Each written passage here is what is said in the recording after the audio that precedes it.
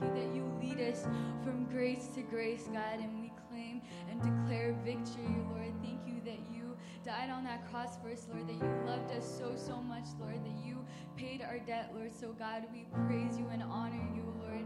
We bless every single person in this room, Lord. I pray that you would open our hearts, Lord, that we may receive from you, Lord, Father God, and that we would feel your Holy Spirit, Lord, Father, Lord. I pray over the remainder of this service, Lord. I pray, Holy Spirit, that you would fill this place, Lord, and that you would bless those who are coming to sing and speak, Lord. I pray that you would anoint them, Lord.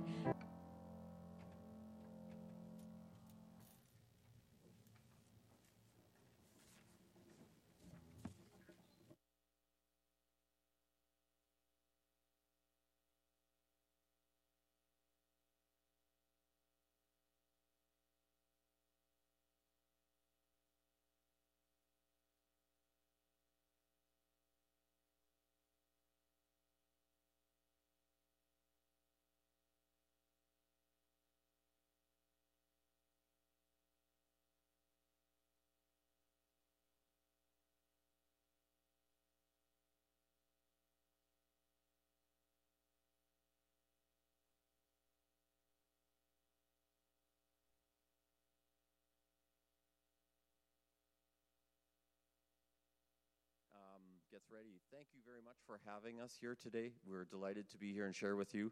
And as you heard through the worship set, and as we recognize it as Palm Sunday, it's an interesting Sunday. It's one where our Lord goes to Jerusalem knowing he's about to die, is exalted, but at the same time we know that only a few days later they're going to shout, "Crucify him."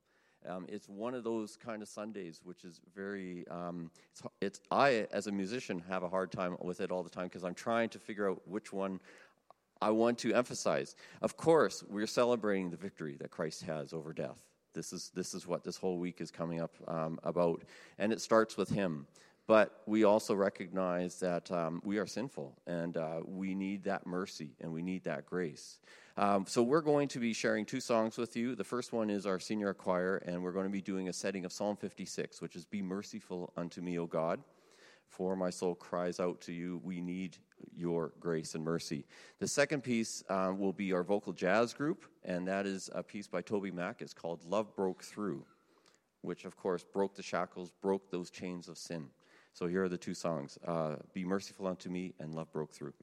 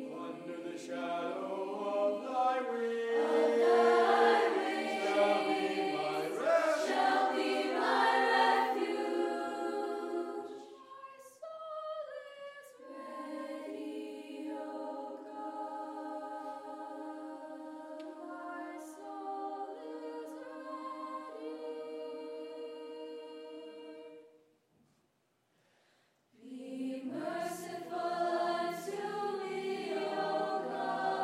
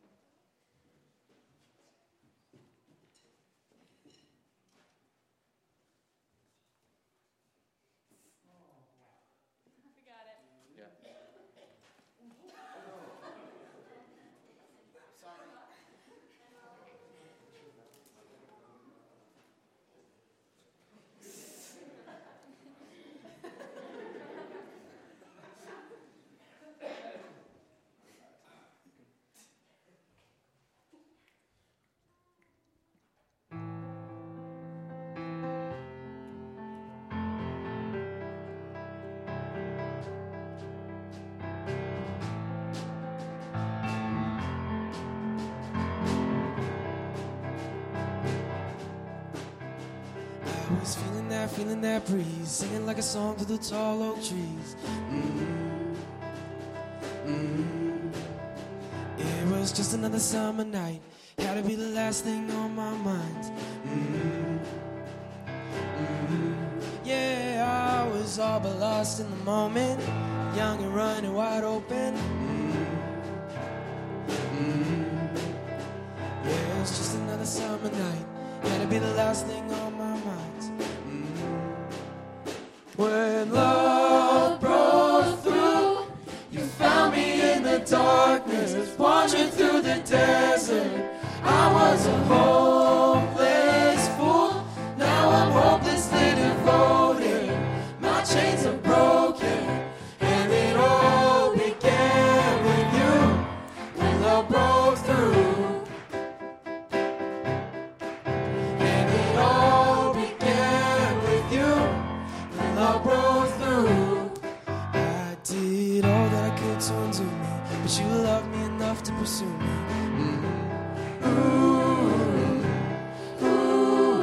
Drew me out of the shadows, made me believe that I mattered to you. Yeah, you were there, you heard my prayer in that broke down dusty room. It was the first time I said I'm yours, the first time I called you Lord. When love broke through, you found me in the darkness, wandering through the desert.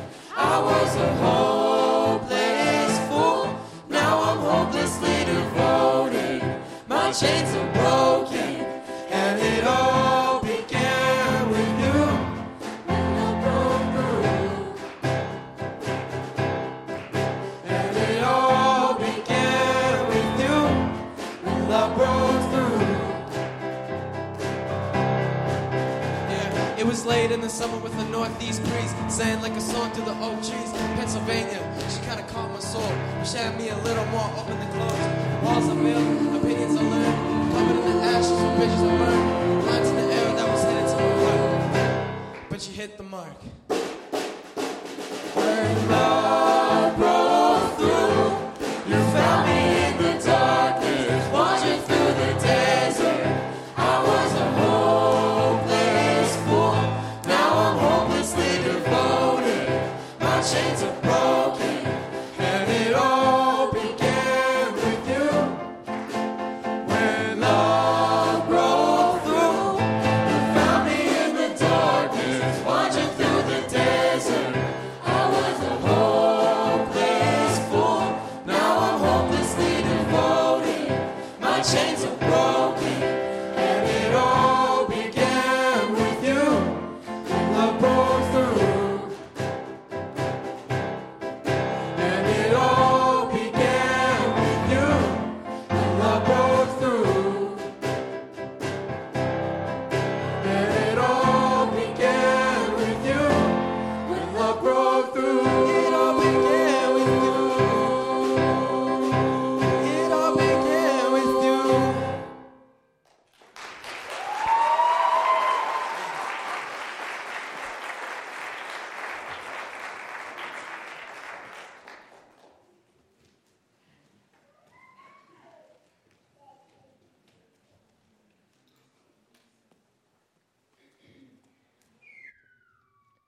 Good morning, church.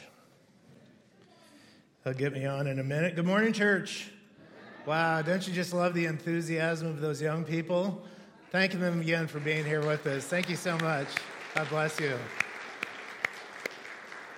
Oh, that was awesome. I just have one word of encouragement for you, young people. Don't let that enthusiasm and your love for Jesus wane. Don't let it just kind of fade away after you get out of school. But God has a purpose and a plan for every single one of you. Using your talents, your gifts, the opportunities He gives you, continue to show that same enthusiasm to this world, and you can be world changers. You can change your world and your generation. All right? God bless you. Well, we're glad that you're here this morning on this Palm Sunday. Pastor Mark is a bit under the weather, if you'll be in prayer for him. So we told him to stay home, and we're hoping that he's watching online, and I'm sure that he is. So get well, Pastor Mark. We expect you to be back next week. Because next week is Easter. Did you forget? It's what? It's Easter. And what happens on Easter? Jesus. Yeah, that's right too. Pancake breakfast. Because we're celebrating the resurrected Savior. And so 9:30 is a pancake breakfast. We expect to see you all here. And of course, Good Friday service. And we hope that you'll attend that. We have an awesome service planned for you. All the pastoral staff are going to be involved in sharing a bit of the story that goes along with Easter. So be in prayer for that. If you have your Bibles with you this morning, turn with me in them to Luke in chapter 19.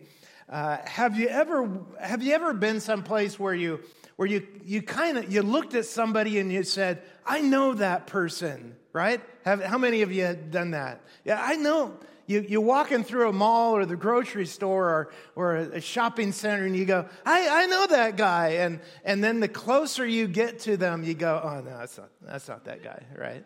The case of mistaken identity. On rare occasions, people will be crossing a border and going into another, maybe into the States, and they will stop them and pull them aside because maybe they have the same name and maybe some similarities to somebody they're looking for. And it's a horrible thing because they pull them aside, they interrogate them, but it was a case of mistaken, identity. One time in my 20s, you guys, maybe some of you, your age, I was home for Christmas break from Bible school. And a knock came on the door. And my mom went and answered the door. And there were these two guys in black suits and narrow ties and pulled out a badge and said, "Hi, we're from the FBI. Is Mark Barrett here?" And I was standing behind my mom. And I want to tell you, I took off out the back door and jumped the fence and ran the alley. And these guys are chasing. No, that didn't happen at all. No, that didn't happen. I said, "Yeah, here I am." And my mom said, "Come on in. What do you need?" So they sat down and began to interrogate me. "Have you been to such and such place?" "Yes, I have." "Have you been over here?" "Yeah, yes, I have." "Have you been there?" "No, I don't think I've been there." "Could we get your handwriting, sample of your handwriting?" "Yes." They came to my Bible school and they talked to the president. And they brought me in and did another interview, and I didn't know what was going on. They never really told me what was going on, but I thought, wow, this sounds pretty serious. Come to find out, there was some guy who was writing bad checks, and he happened to be in some of the same places where I had been, at the same bank where I did my banking, and he had been at some of the same locations where I had been, and they were building a case against me. Can you imagine? And luckily, about a month later, they came and they said, "Hey, we caught the guy. Here's his picture." He was like an old guy, he didn't even look like me. But his name was Mark Barrett, and there were just enough coincidences along the way that they were building a case against me. But it was a case of what? Mistaken identity. Maybe you've been in that place. When Jesus rode into Jerusalem on Sunday prior to his death, the people totally mistook him. A case of mistaken identity. I mean, they obviously didn't understand the message of Jesus for 3.5 years as he had been telling them who he was and what he came to do and how he came to save them. Maybe they weren't listening. Short-term memory loss. I don't know. But when he rode into Jerusalem that day on the back of the donkey, it was evident that they didn't really get the whole message. They didn't understand the whole story. Something got lost in the translation. They didn't see him for who he really was. It's a little bit like when I'm having a conversation with my wife and she'll say, "I want to go to this." I don't have very good hearing sometimes, right? But it's not what it used to be. And she'll say, "I'd like to go to the store." And I'd say, "Well, I can't help it if I snore." right? Have you had that, some guys? Yeah. I'd like some more. Well, you want to go to the store? You know, I mean, it's like, you don't hear right sometimes, right? And that's kind of what happened to the people listening to Jesus. They didn't understand the story. Well, let me give you the context. Luke chapter 19, beginning in verse 28. And when he had said these things, he went on ahead, going up to Jerusalem. And when he drew near to Bethphage and Bethany at the mount that is called Olivet, he sent two of the disciples, saying, "Go into the village in front of you, where on entering you will find a colt tied, on which no one has ever yet sat. Untie it and bring it here. If anyone asks you, why are you untying it? Well, you say this to them: the Lord has need of it. The Lord has need of it." Those two disciples must have been scratching their heads when Jesus asked them to go into the town and get this animal, this colt, because none of the Gospels ever mention Jesus riding anything anywhere.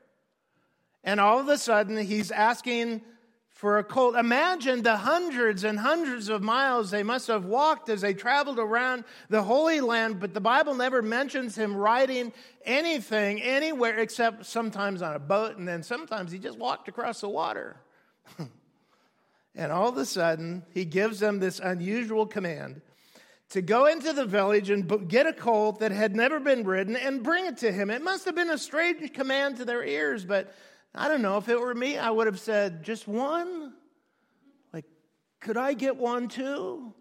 I've been walking a lot of miles. It's been hot. Like, could we get a colt too?" Like, I wouldn't have been a very good apostle. He even tells them the very exact words that they were to say. If anybody asks them what they're doing, they were to say, "The Lord has need of it." So I don't know, was this all prearranged, or did the owners know who Jesus was? And I don't know. We just don't know, except that this is God in the flesh, and he can do stuff like this. But what we do know is that Jesus knew exactly what he was going to face in the city of Jerusalem. And that must have made his decision to go to Jerusalem that much more difficult. Maybe one of the most difficult ones he had ever made. And on top of all of that, he rode into Jerusalem riding a colt rather than walking as he normally had done. And that was difficult because riding a colt into the city was a public declaration that he was a king. You see, in times of war, conquering kings would ride on a prancing stallion. But in times of peace, the king would ride a colt to symbolize peace. And so Jesus riding into Jerusalem on a colt would have been to declare himself to be a king. Let's look at the response from the crowd. If people had been listening to his teaching, they would have recognized that his kingdom was not of this world, but rather that it was a spiritual kingdom, and that he was not a physical king, but he was a spiritual king. But as we know, they didn't hear that part of the story. He had been teaching them that for 3.5 years, and they still had not heard, they had not learned the lesson. And I'm sure amongst the crowd, however, there would have been those who greeted him who laughed at him.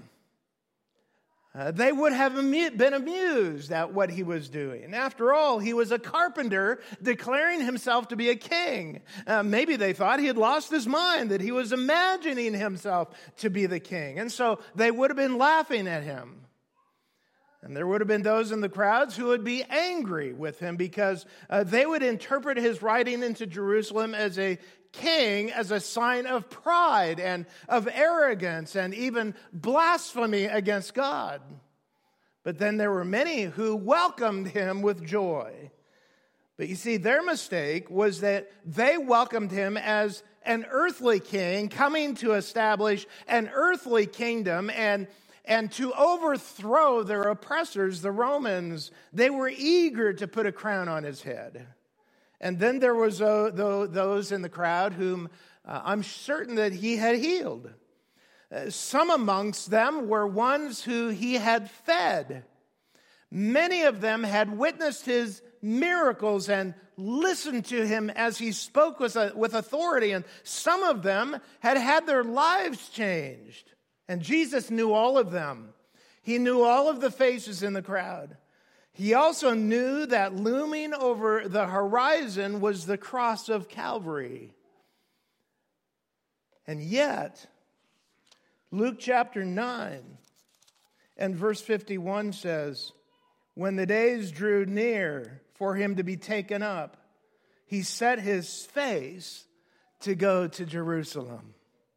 Look what he sees as he nears Jerusalem. Remember that this is the Passover season. Hundreds and thousands of people are streaming into the city to celebrate Passover, to be at the temple. But even before he gets there, news begins to spread that Jesus is on his way.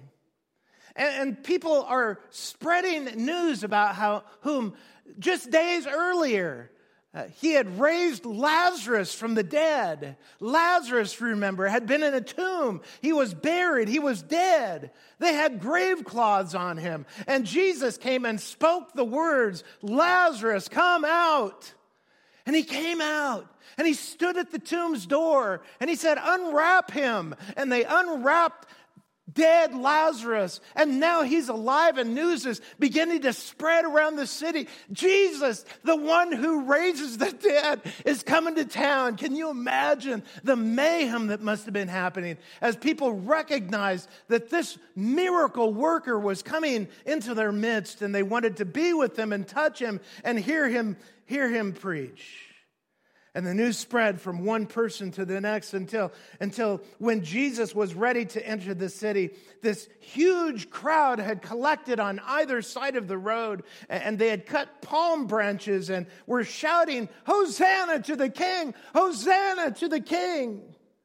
Of course, palm branches symbolized goodness and joy and triumph. And Hosanna means save now. So they were saying, Jesus, save now, save now. And so they were welcoming Jesus as the triumphant king who would save them from their oppression. Not their sin, but their oppression. And Jesus knew them all. Jesus knew what they were going through, what they were thinking about as he rode into Jerusalem. He understood what the crowd was excited about. Let's read the account. Beginning in verse 36. And as he rode along, they spread their cloaks on the road. And as he was drawing near, already on the way down the Mount of Olives, the whole multitude of his disciples began to rejoice and praise God with a loud voice for all the mighty works that they had seen, saying, Blessed is the King who comes in the name of the Lord, peace in heaven and glory in the highest. And as Jesus rode through that crowd, he looked into the eyes of his audience, and he saw a mixture of expressions on their faces. There were those who loved him. Maybe Bartimaeus was there. Remember Bartimaeus? The man in Jericho who yelled out to Jesus, Jesus, heal me. Jesus of Nazareth. And he stopped along the road and he touched Bartimaeus and healed him, and now he has traded in his beggar's clothes for a brand new suit of clothes. And maybe Zacchaeus was in the crowd. Remember Zacchaeus, a little man in the sycamore tree who changed his life completely after he met Jesus. Jesus changed his life, and he paid his retribution to society. Maybe Zacchaeus was there. And the lepers. Their skin had been cleansed, and now they're rejoicing for the healing that the Lord had given to them. And maybe Jairus' daughter was there.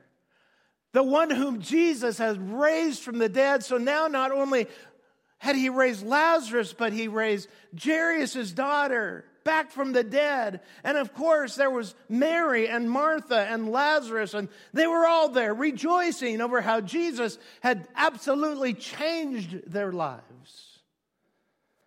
But there were sinister faces in the crowd as well. Faces with squinty eyes, just waiting for him to say one wrong word, to make one mistake.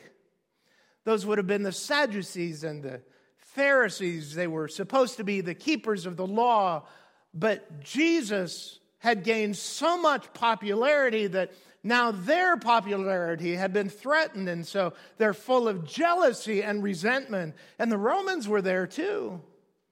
They would have been afraid of a revolt, and so they were watching for signs of any kind of rebellion against Rome, and so they would have been ready and waiting to crush any kind of uprising against them. And Jesus realizes that as he listens to the hosannas, that in not too many hours from then, the sinister voices would drown out the voices of love.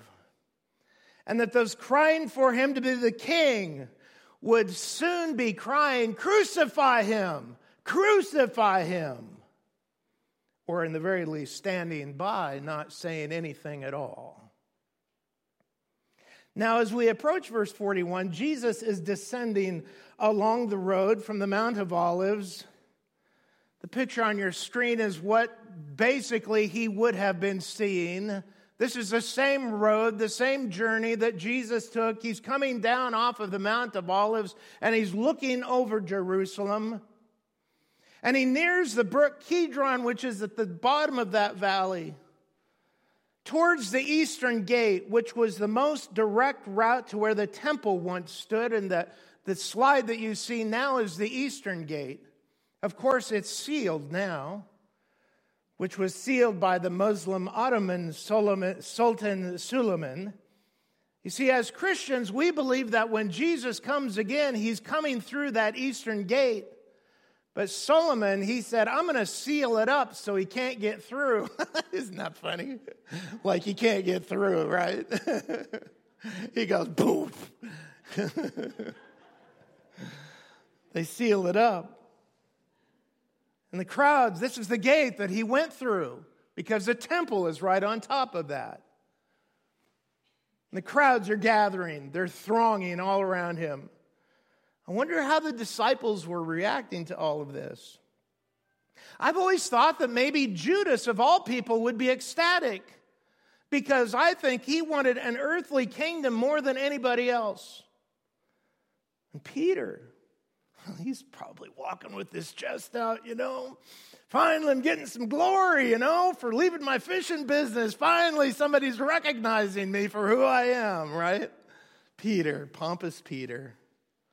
There would have been Thomas.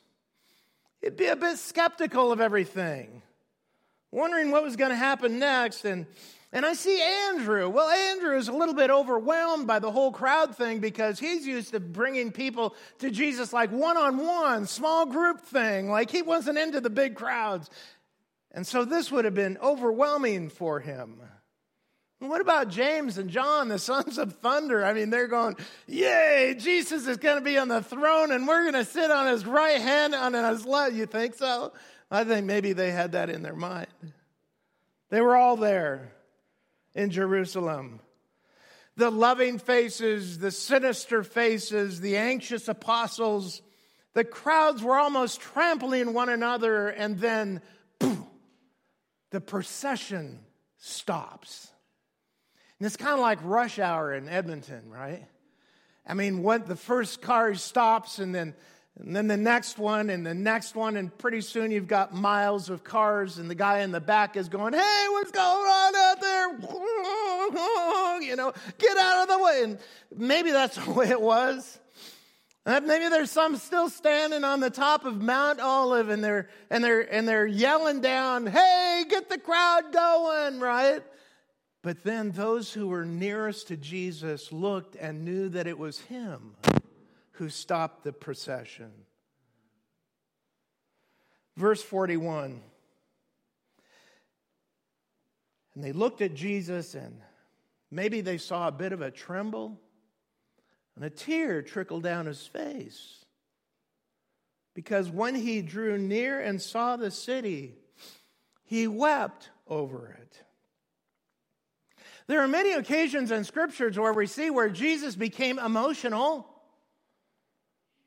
When he saw the poor and the hungry and the people sinning, the Bible said that he had compassion upon them. But there are only 3 times in Scriptures where we see where Jesus wept. Jesus cried at the tomb of Lazarus when he entered into the emotion of Mary and Martha and the others. And this reminds us that Jesus understands our laments and our despairs. And he wept over Jerusalem. And finally, he will weep in the Garden of Gethsemane, which reminds us that he understands our moments of desperation. But why was Jesus weeping over Jerusalem? I mean, this was a moment of celebration, not weeping, wasn't it? But think about this with me for a minute. Jesus looked into the faces and the eyes of those who were surrounding him, and he looked into Jerusalem itself, and he realized the emptiness in their lives. You might think, really? They all seem so happy. But the reality is that they had missed the message of Jesus entirely. Look at the text, verse 41. And when he drew near and saw the city, he wept over it, saying, "Would that you, even you, had known on this day the things that make for peace, but now they're hidden from your eyes. For the days will come upon you when your enemies will set up a barricade around you and surround you and hem you in on every side and tear you down to the ground, you and your children within you, and they will not leave one stone upon another in you, because you did not know the time of your visitation." No matter where Jesus looked, he found reason to weep. He looked back and he saw how the nation had wasted their opportunities and had been ignorant of their time of visitation from God. And he looked within and saw the spiritual ignorance and the blindness in the hearts of the people who were there rejoicingly, seemingly. They should have known who he was, because God had given them his word and had given the prophets to prepare them. And he looked around and he saw the religious activity that accomplished very little. The temple had become a den of thieves. The religious leaders were out to kill him. The city was filled with pilgrims celebrating a festival, but whose heart was filled with sin and the burdens of life. And then when Jesus looked ahead, he wept as he saw the terrible judgment that was about to befall them on Jerusalem and the temple, because in 70 AD, the Romans would come, and after a siege of 143 days, 600,000 Jews would be killed, and thousands would be taken captive, and God's holy temple would be absolutely destroyed. Why? Because the people didn't know that God had visited them. John chapter 1, verse 11, he came to his own, and his own did not receive him. Luke chapter 19 and verse 14, but his citizens hated him and sent a delegation after him, saying, "We do not want this man to reign over us." And I wonder today, do we weep for our city? Do we weep for our friends and our family who do not yet know the Savior Jesus Christ? Do we weep for our nation? Do we weep for our world who doesn't know Christ, who has not recognized his visitation? Do we long to want our world, our family, our friends, our city to recognize Jesus for who he is and turn to him for salvation? You see, the fact that they were waving palm branches showed that they didn't understand, because that's the same thing they did when the Maccabees overthrew Syrian oppressors and reestablished worship in the temple. By waving palm branches, they were saying that they wanted Jesus to be a warlord, another general in their armies. They were saying that they were ready to pick up their sword and their shield and go to war if Jesus would just lead them. And Jesus says, no. I didn't come for that purpose. That's not the reason I'm here. I came for a more excellent way. I came to show you the way of love. He had said to them earlier in Luke chapter 6, verse 27, But I say to you who hear, love your enemies. Do good to those who hate you. Bless those who curse you. Pray for those who abuse you.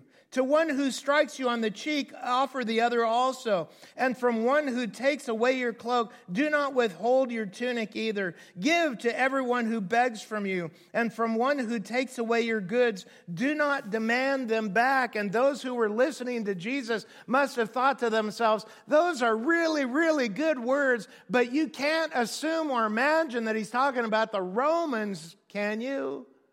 Nobody would expect us to love the Romans, not them. And Jesus says, yes, them too. Love even Rome. Why? Because Rome knows the might of their army, and they've seen the power of the sword, but they have not experienced the power of love. Yes, the Romans, too. You see, they had the opportunity to show Rome something new and different, but because they didn't understand Jesus and because they completely misunderstood his mission, Jesus wept over them because the opportunity would be taken away from them and they would never have it again. And all of this because they didn't recognize the Messiah when he came.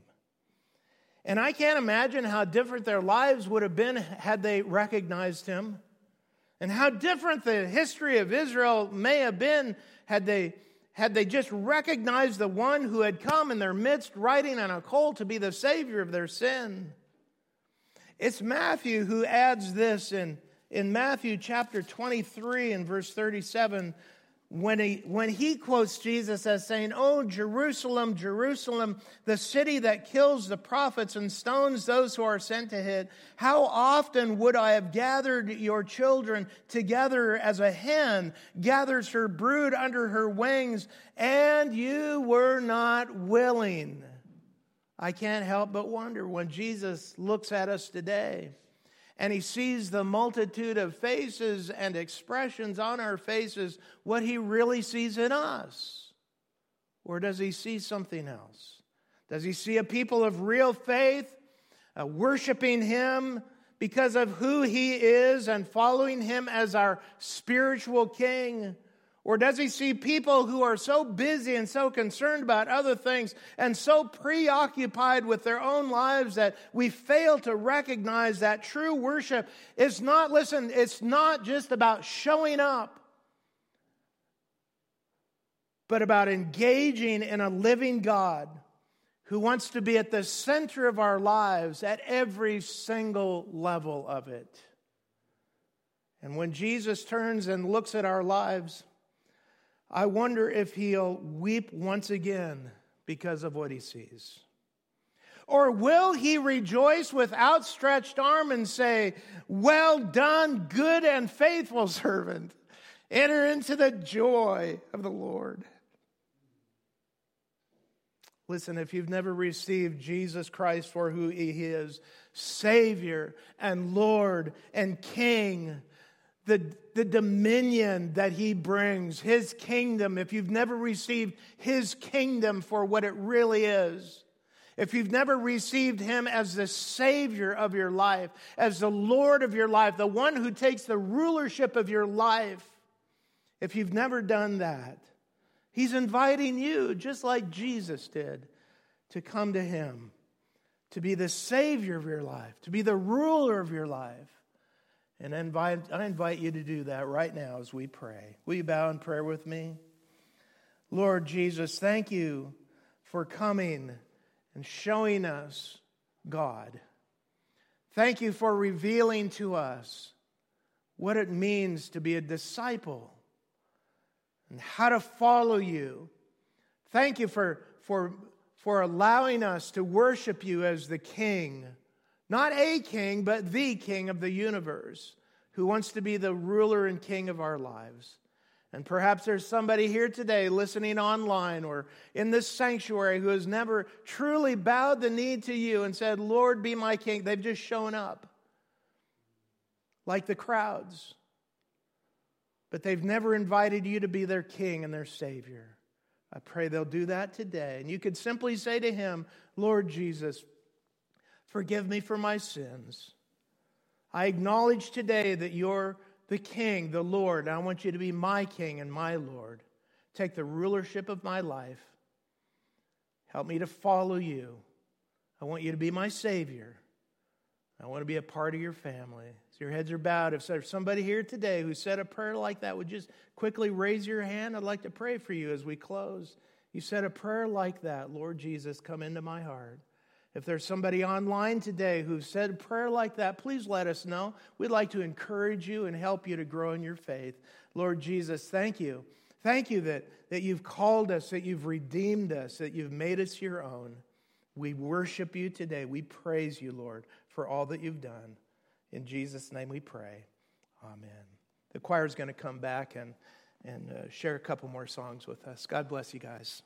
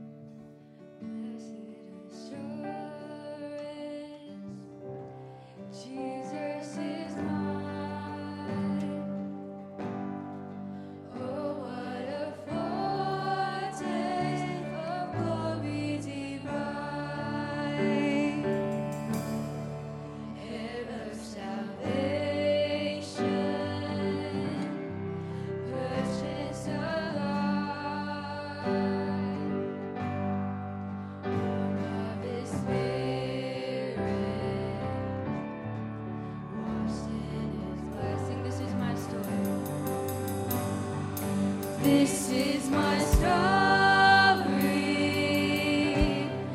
This is my song, praising my Savior all the day long. This is my story. This is my song. My Savior all the day long. Perfect salvation, perfect delight, visions of rapture now burst at my side. Angels descending, bring from above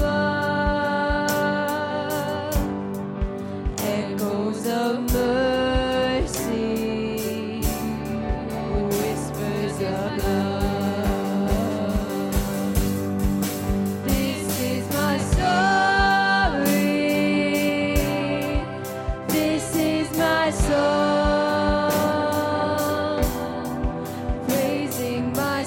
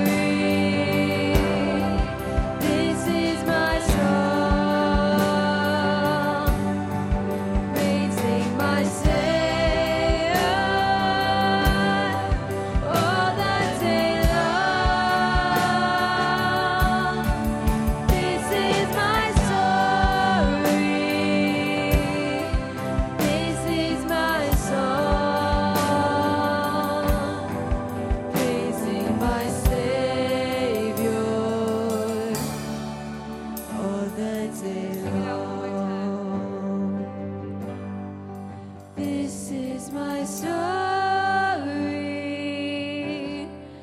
This is my song, praising my Savior all the day long. This is my story. This is my song, praising my Savior all the day long.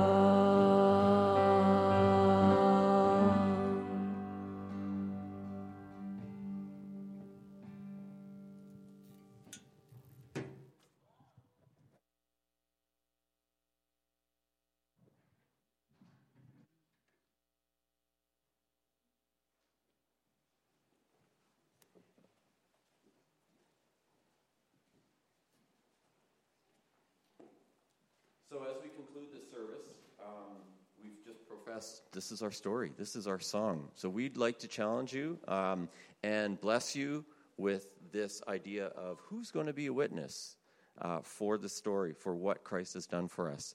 Our final song is Who is a Witness? It recounts two biblical figures that probably aren't our first choices for witnesses. So listen carefully to who those people are. But if they can be witnesses, we all can be witnesses. And so this is our challenge for you. Again, thanks very much.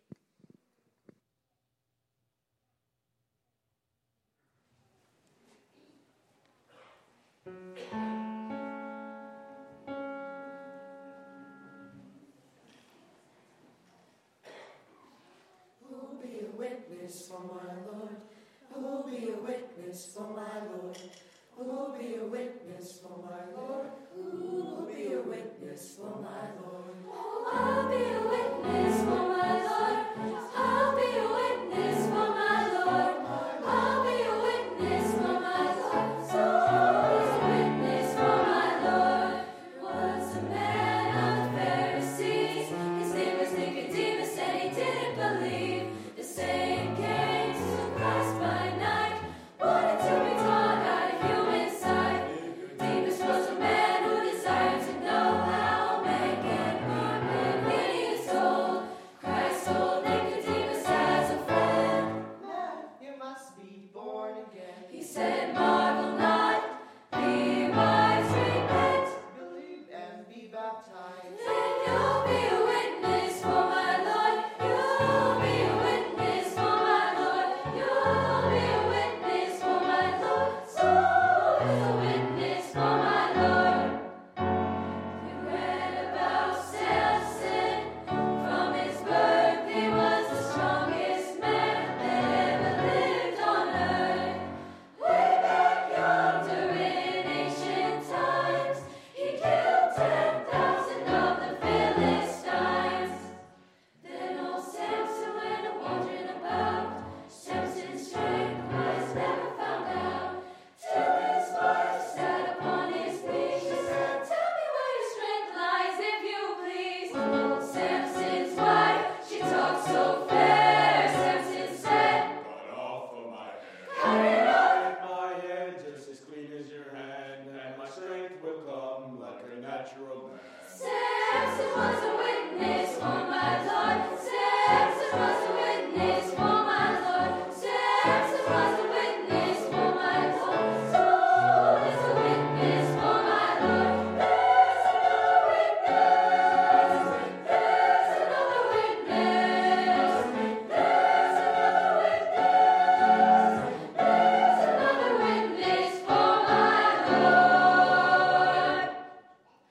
My soul is a witness for